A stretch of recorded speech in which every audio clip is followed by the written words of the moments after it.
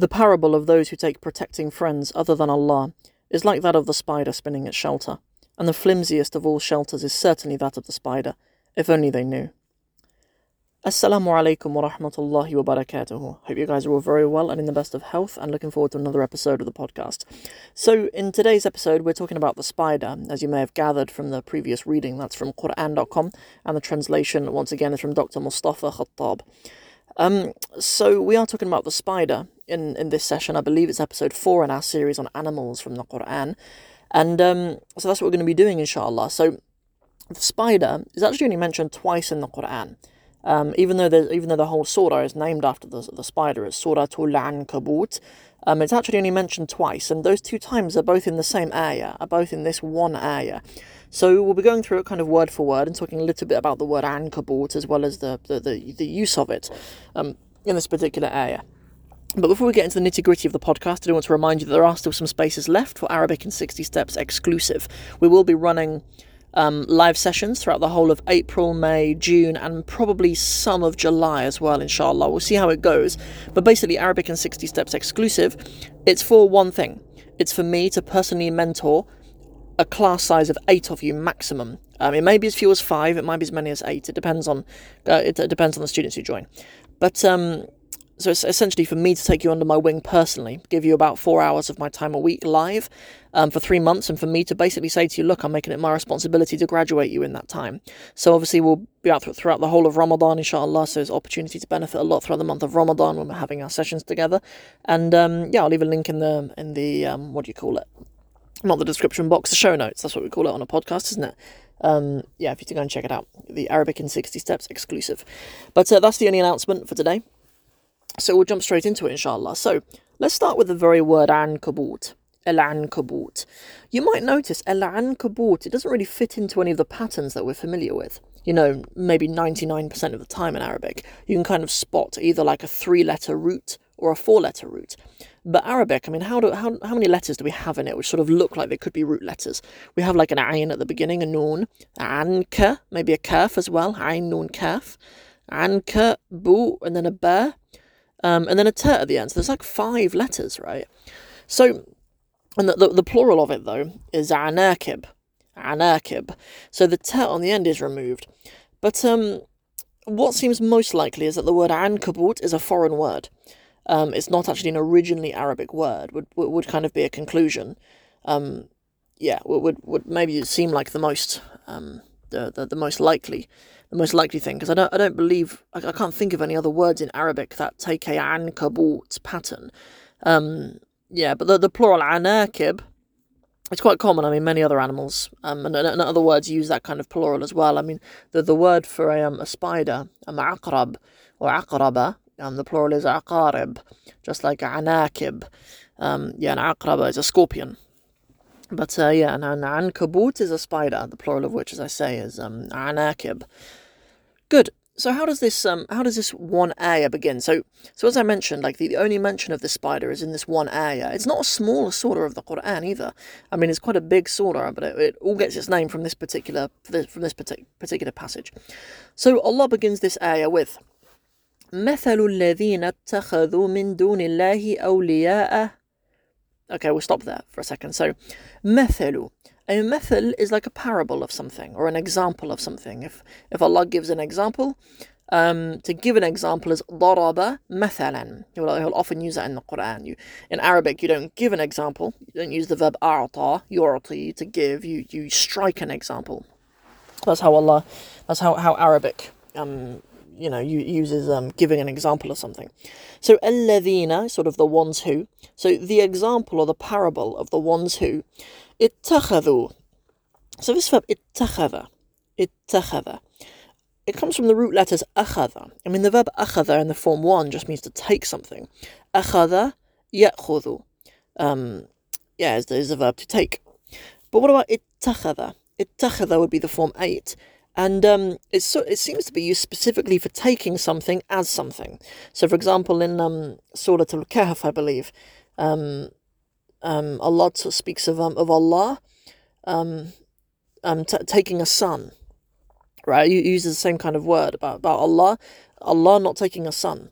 And here we see that it's the parable of those who take min dunillah, they take before Allah, right? Dun, and it's different to qabl, though. You might have heard of the term qabl as being before. Typically you use the term qabl in terms of time. You know, if something is before something, you say, you know, وَقَبْلَ ذَلِكَ, and before that, we did whatever, right? But dun is more in terms of preference, right? Is what the case is here. So it's saying, the parable of those who take min dunillah, they take before Allah, awliya'a, they take awliya'a before Allah.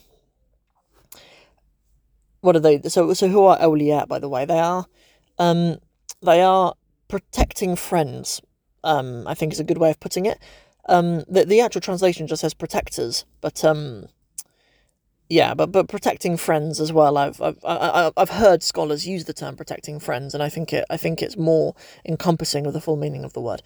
So, the parable of those who take before Allah friends or protecting friends, like what? Kamathali, like the parable of, they are of the likeness of al-ankabut. They are like the spider. Doing what? Ittakhadhat baytan. Ittakhadhat baytan. I assume the verb ittakhadhat is referring back to the spider being feminine, perhaps. I actually wasn't aware before having a look at this that the word ankabut is actually feminine, but it looks like it is. The spider taking baytan.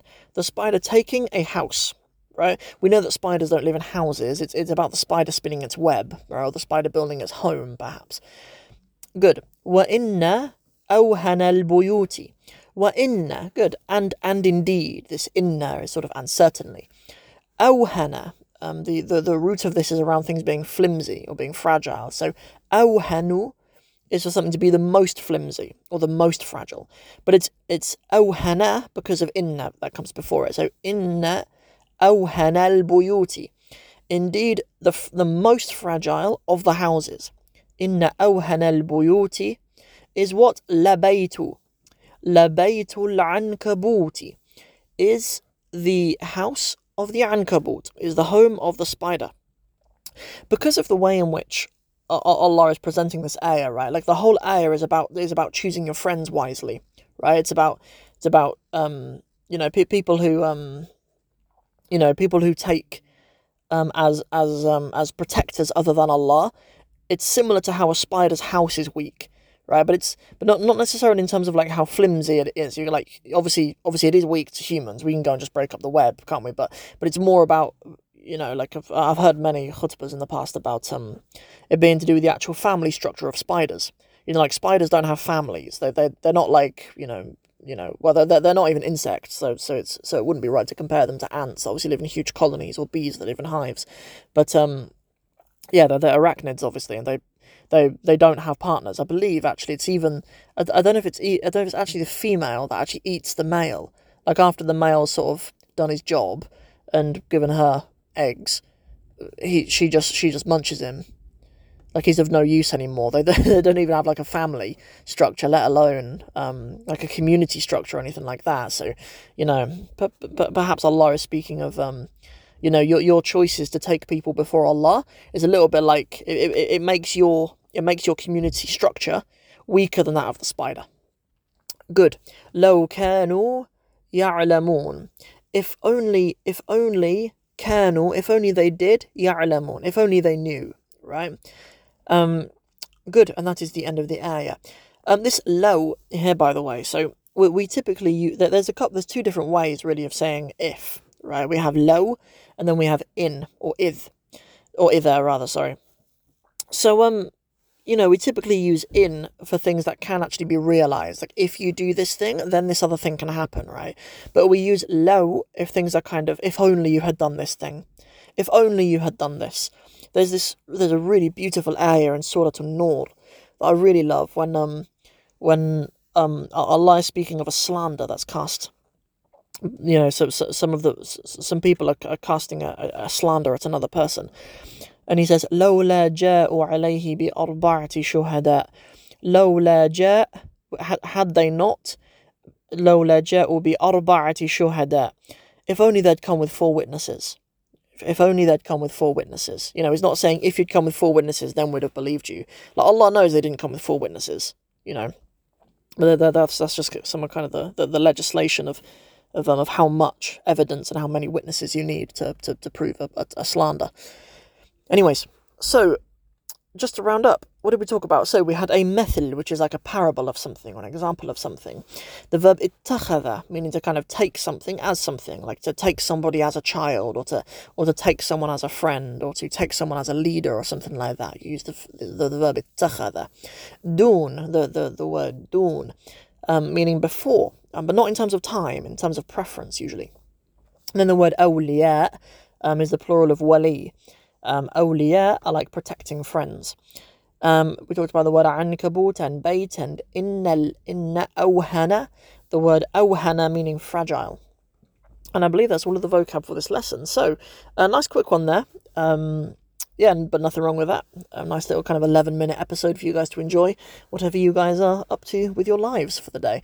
Our next episode will come out in a couple of days' time, inshallah. And we may do the bumblebee, we may do the wolf, we may do the dog. So there's a few different options of different ones that we may do. But I'll just round off this episode by saying you can go and click I'll only have one link in the description or in the show notes for today. So if you do want to go and learn a little bit more about the Arabic in 60 Steps exclusive program that we're running throughout this spring and summer, then do just go and check it out, inshallah. Basically, we just have a website page up, and we have a load of FAQ about sort of how the program will be delivered, what you'll actually learn, what you'll get out of it, how you can join, you know, all that kind of stuff. So any kind of information like that, obviously you can just go and find out. If you have any more questions after that, you can email me, sam@arabic in 60steps.com. Hope you guys have an amazing day. Assalamu alaikum.